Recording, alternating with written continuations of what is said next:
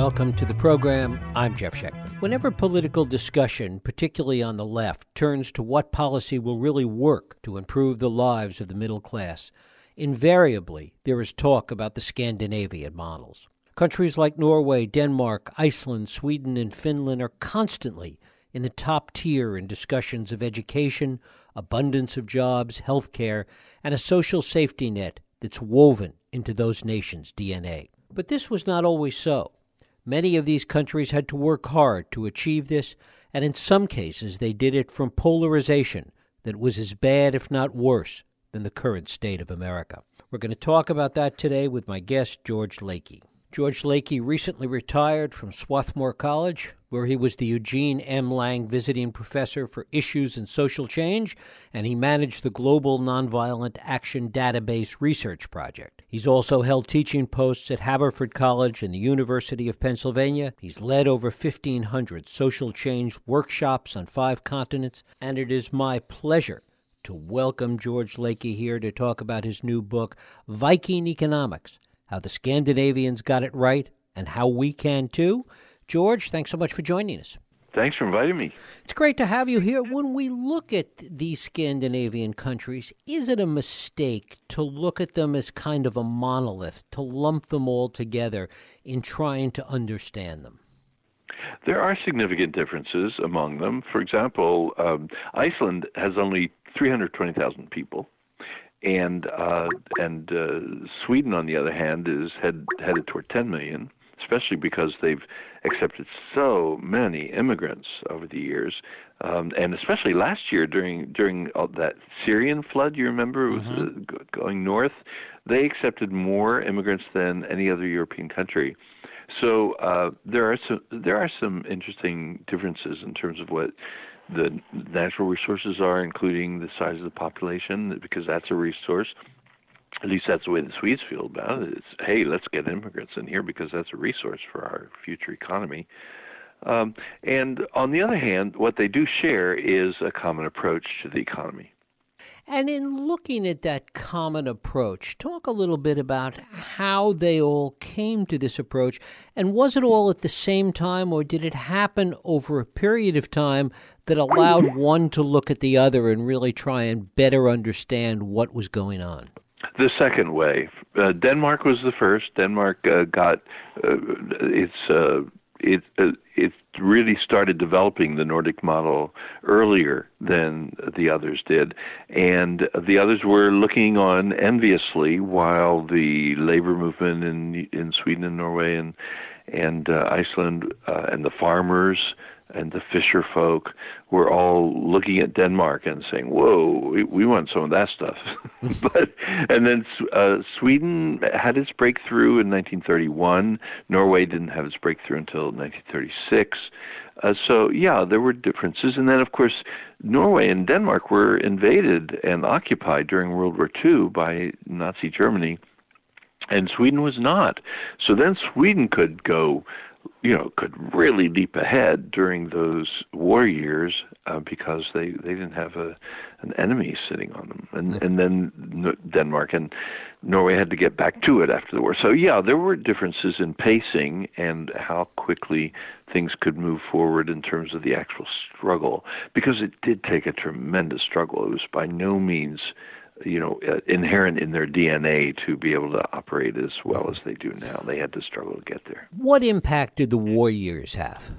The war years in Norway and Denmark taught people that they could stand up against very tough odds. After all, in Norway there was one soldier per 10 Norwegians. Can you imagine an occupation force of that size? I married a Norwegian, and she was a little girl during that time, so I heard lots of stories from her and her family, her mom and dad, about what that was like. And what they said was that it really taught them a lot about solidarity, because there were lines that even Nazi German soldiers and the Gestapo would decide not to cross because it would give them so much trouble because of the sheer solidarity of the Norwegians. The Norwegians were sticking up for each other. Talk a little bit about the impact that leadership had versus grassroots efforts. Was this top-down or bottom-up the way a lot of this evolved in these countries? Oh, very, very much bottom-up. Yeah. One of the ways they were bottom-up was through the co-op movement. They put a lot of emphasis on producer co-ops as well as consumer co-ops. I suppose in this country we think of co-ops very, very much more often like grocery stores and that kind of thing. But over there, in addition to the grocery store kind of co-op, they also hugely emphasized fisherfolk getting together and creating an organization and then buying a bigger boat to share, and starting to do their own processing of fish. Farmers getting together, building a dairy to process their milk and to market their cheese. So way more cooperative enterprises, and they did that, I think, partly for the sheer benefit, the economic benefit, but also because it helped to build more unity. And in Norway, especially, where there were a lot of isolated valleys where people spoke dialects where they could hardly understand each other, it was really great to have that unity being built. So that was a big upsurge from the grassroots. And then the other thing was the folks who were contesting for power with their economic elite, because the economic elite was really satisfied with the what I think of as the bad old days, when there was lots of poverty. Those countries were in wretched shape, and of course a lot of Norwegians and Swedes and Danes came to the U.S. and came to Canada, Icelanders too, to have a better chance at life because things were so bad in their mother countries. But the people who were left in those countries the majority decided to struggle for change, and they struggled against the economic elite and finally then won their opportunity. And talk a little bit about the pushback to it, those that were satisfied with the status quo, what their argument was, and how that argument was countered by the other side. Well, one argument was, hey, look, we've been running the economy for longer than you can remember, and so we obviously know what we're doing because running an economy is a complex thing, and we are university educated, we're the upper crust, we're used to handling money because we've had a lot of it, and so we know about these things, and don't bother your heads about it. We know that you don't like poverty, but that's every economic system has a lot of poverty, and we actually are doing quite well compared with whatever, and so shut up and and work harder. Shut up and work harder, and that was the big pushback. And then when people didn't shut up and work harder but continued to struggle, then the troops were called out, and the people were actually fired on, and there were people killed in nonviolent demonstrations. They were just struck down by bullets. Plus the things you'd expect, like editors of Democratic newspapers being hauled off to jail, and that kind of repression, and of course, organizers of workers in factories would be fired, and that kind of thing. Lesser things as well as the heavy duty stuff. Talk about it in terms of taxes and the impact that it had. One of the things that they decided was that in creating this new model was that there are some things that are more rationally paid for through taxing the whole population and then running that service out of a common spot, rather than leaving it to the market. In Norway, for example, it was the doctors who said to the people as a whole, look, it's our professional opinion that we can never practice medicine to our satisfaction, to our professional satisfaction, with a free market approach. The only way that we can really take care of you folks is if you set up a socialized medicine system, because that's the way that we'll be able to really work best. And so that would be one example. So the taxes go into the government, and then the government pays for the hospitals and the doctors and the whole deal. In fact, the health service in Norway will even pay if you happen to develop a tumor, but you live on the other end of the country, north of the Arctic Circle, let's say, where there's not very developed hospitals, and the surgery that you need for your brain surgery is available at the other end of the country. Then the health service flies you down to the university hospital at the other end of the country so that you can get the best care available.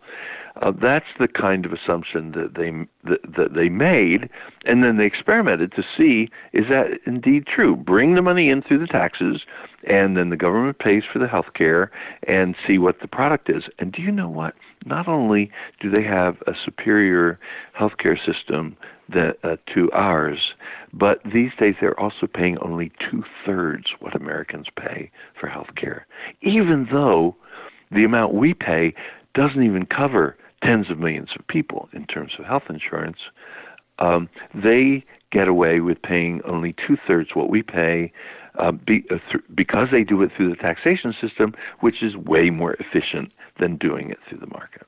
Tell us a little bit about the vision for all of this, and were there key individuals that even though this was a grassroots effort, were there key individuals that helped to bring this all about?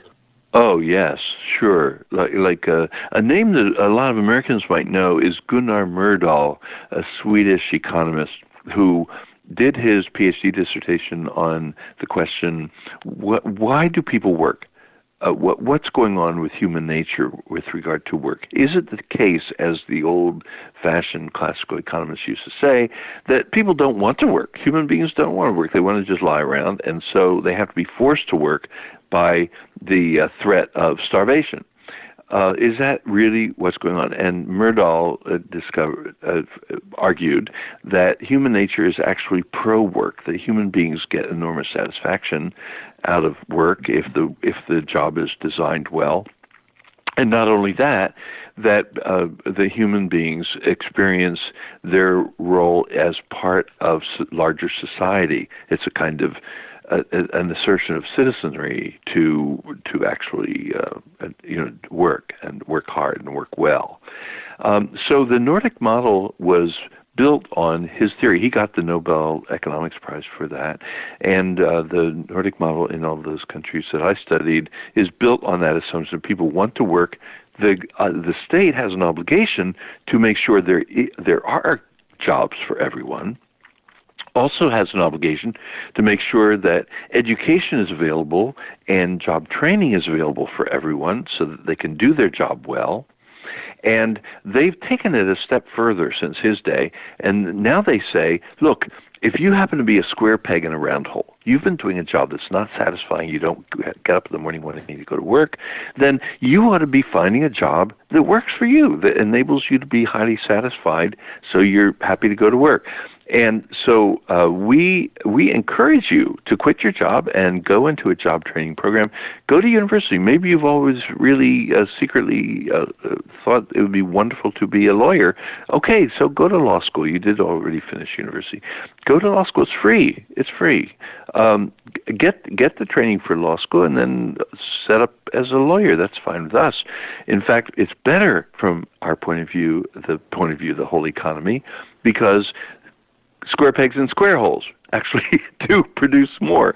And so the result of this approach is that their economies produce more work per worker. In other words, worker efficiency is greater. More worker productivity happens in those economies than in our economy. And they have more entrepreneurs. They have more startups per capita than the United States does because they support entrepreneurship as well. So it's definitely a win-win. It's a win-win for it's a win for the individual because there's more freedom over there to be an economic person, the person participating in the economy, more freedom, but there's also more benefit for the whole economy because the whole economy grows more and is more prosperous as a result. Have there been times that there have been pressures on the economy, that the system in any of these countries hasn't worked as well as anticipated? And how has that played out in those instances? Oh, that's such an interesting point. I did a whole chapter on the romance that happened in Norway and Sweden, I want to call it a romance, a kind of flirtation with Thatcherism. Margaret Thatcher was Prime Minister of Britain in the 80s, and she argued that socialism is a horrible idea and that capitalism is far superior. Everything should be turned over to the market. And they started to get attracted to that in Norway and Sweden, even though their own system had been working beautifully. So they accepted they were running into some problems at that point, and that's partly the motivation. So rather than solve the problems in their own terms, they thought, let's bring in some Thatcherism in. So they deregulated the banks. Well, what happened then in the late 80s in Norway and Sweden was that the bankers went wild. And, of course, in the United States, we wouldn't know anything about that. But anyway, they went wild, and they did a real estate bubble, and again, like the U.S. did later, and the bubble burst, and the both of those economies, Sweden and Norway, rushed toward the precipice. It looked really dire. So in each case, the government had to step in, seize the largest banks, fired the senior management for irresponsibility, made sure the shareholders didn't get a dime because they had also been asleep on the watch, and after taking over those banks, then over time restored them to solvency and enabled them to be on their own. Except in Norway, the Norwegian government kept the largest single bank as a governmentally owned bank, it basically saying, we just don't even trust you, even though we've put the regulations back on, and we're going to own you to make sure that you do the right thing.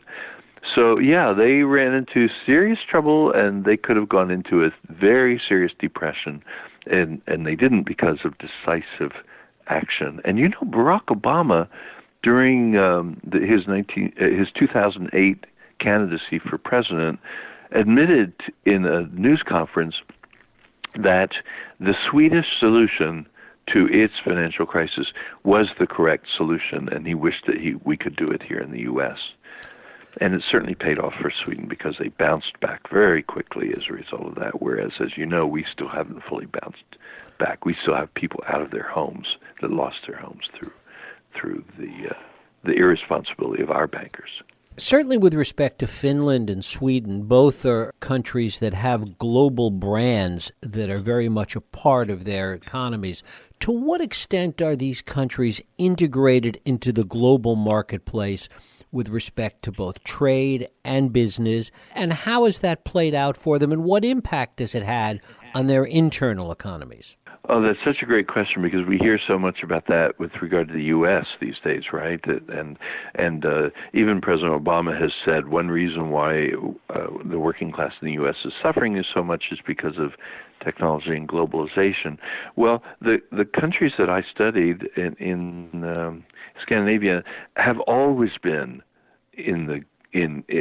experiencing globalization because they've been always small and they've made their living through exports. With Norway, it was fish. With Iceland, it was fish.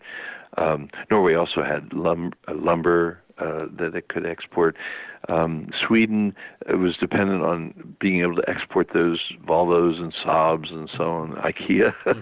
And so in Denmark, agricultural produce, very dependent on the world market. So the way they've had to cope, and they've been coping successfully for a long time on this, is by taking very good care of their people and making their productivity the highest in the world. So, for example, the agricultural produce, probably most of your listeners have had a Danish ham once, at least, or more. The cheeses and so on that come out of those countries, the quality of the fish, the quality of their cars, safety-oriented and so on.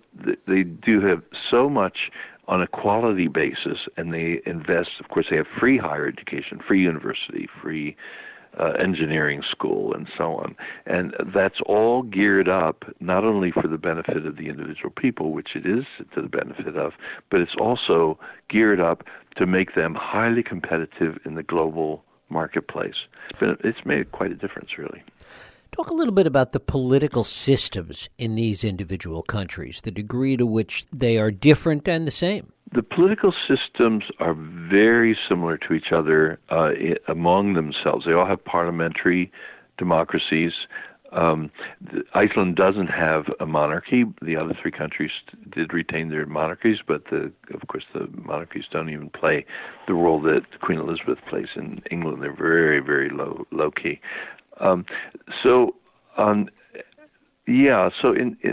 in the way of sort of making decisions, they are very similar to each other. I would say, and highly democratic. In fact, on the international ratings, they come out as being far more democratic than we are, and they have a high degree of press freedom also than we do, which really matters so much in politics. But what can be misleading for Americans reading about those countries is that American journalists don't quite know how to handle this right-wing, left-wing thing. And so it's possible to look in every country, and say, well, there's a spectrum. There's from the right to the left. You have this whole spectrum. But the thing is, the spectrum in the Scandinavian countries is very different. I talked with a leading member of the Conservative Party, for example, in Norway, had a long talk with her. She was just fantastic. And one of the things she said was, I wish that President Obama were a politician in my country because he would fit beautifully in the Conservative Party, and we would, make a big deal out of him. He'd probably become a prime minister. He's just a perfect conservative. So that's illustrative of how, in those countries, the spectrum the right end of the spectrum pretty much starts where Obama's politics are, and then goes to the left from there.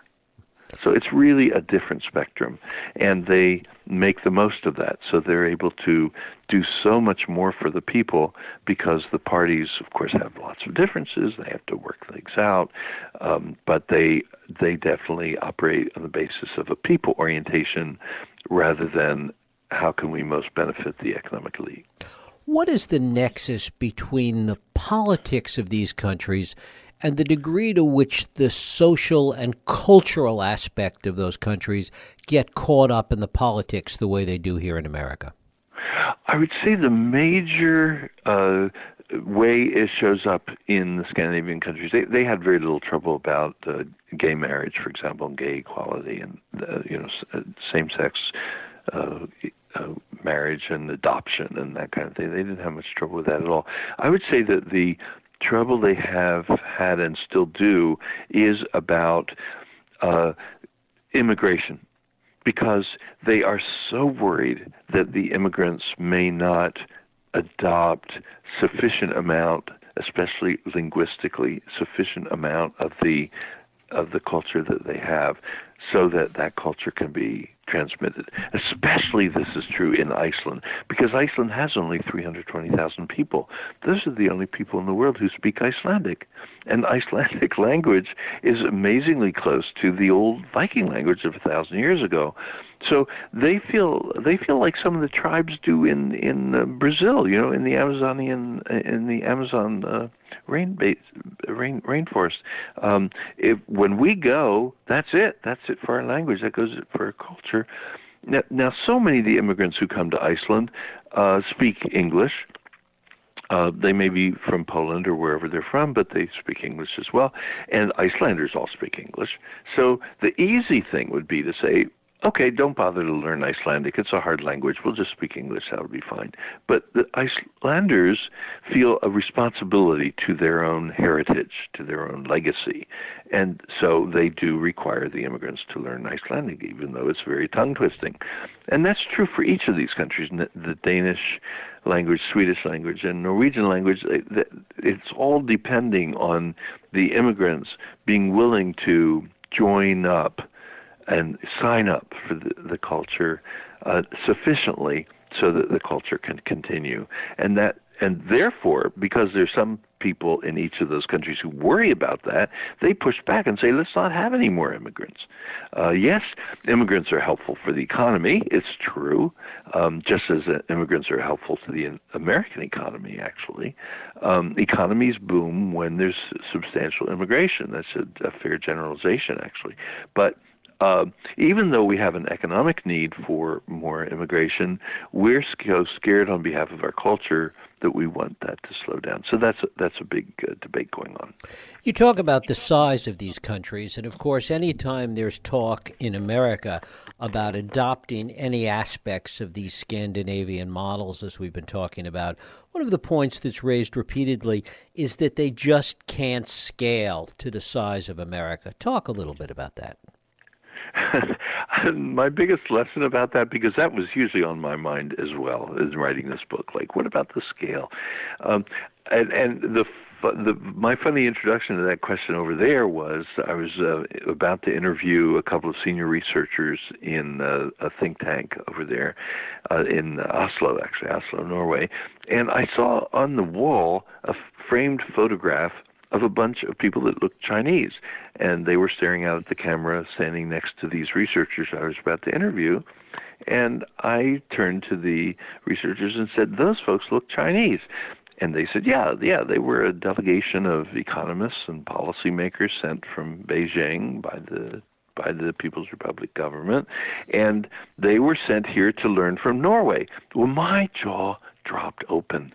I thought, whoa, China is so gigantic it makes the United States look small, and it's also so heterogeneous culturally. China is that it makes us look homogeneous by comparison, and China would send people to Norway, and they saw the look on my face, and they said, right, we wondered the same thing, and that was our first question to them. Why are you coming to Norway to learn from us, this population of 5 million? And the Chinese response was, when it comes to the economy, you have to be more specific. You can't be just general. There are some economic features and policies and structures that can be scaled up hugely, and there are others that cannot. And you have to look at each feature to ask yourself, will this scale up or not? So we've come to your country to look at some of the things that we think might be upscale, possible to scale up to our size, or maybe that we could implement on a provincial level within our country rather than on a national level. But we're very flexible about that kind of thing. We don't think it's an all or nothing deal. And, then on my way home, I got to thinking more about that, and I realized that Social Security, which is something we in the U.S. really count on, that it's the same system in Iceland, Social Security system. It works for 320,000 people, works for 330 million people in our country. It's definitely something that can be scaled up. Medicare, which gets better ratings from people who use Medicare than private health insurance does. Medicare is something that is present in those countries over there, small countries, and is present and is actually getting tremendous ratings here. And although it's a bit stingy, it could be more generous. But the system as a system works fine. So I think the Chinese are right. That we should not be intimidated by difference in scale. We should just go for it. The Chinese are very eager to learn from other people's experience. We should be just as eager to learn from other people's experience. Of course, it does raise the other issue of diversity. Both the Scandinavian countries and China, for that matter, are much more, as you say, homogeneous populations than the United States. Actually, China, I would say, is more diverse. They can't even swallow Tibet. Culturally, it's just so big, but they're working at it. There are large numbers of Chinese who can't even speak to each other. So there's actually tremendous cultural diversity within China. But I think it's a fair question, which is whether the homogeneity of the Scandinavians gave them a leg up. And I think while it doesn't influence something like Social Security, people are happy to cash a check, no matter what their language or religious preference is. With regard to getting there, how they came to build their system, homogeneity was helpful because it was easier to get the unity among the majority of people that was necessary in order to push the 1% out of control so that they could build a system that would really work for the majority. And we obviously have trouble doing that. Our white-black divisions and so on make it harder for us to understand that we, the majority, I identify myself with the majority of Americans, that we could unite, and if we united, then we could push the economic elite out of its dominance of our country, and we could establish a system like the Nordic model. So I think that it does matter. It means we do have to work harder to find the common ground that we have with Latinos, with Asians, with African Americans, and so on, so that we can understand the majority interest really is in pushing the 1% out from running the country all the time, and instead asserting genuine democracy so that we could have a system that actually works for us. George Lakey, his book is Viking Economics, How the Scandinavians Got It Right and How We Can Too. George, I thank you so much for spending time with us. Well, thank you, Jeff. I appreciate the invitation. Thank you.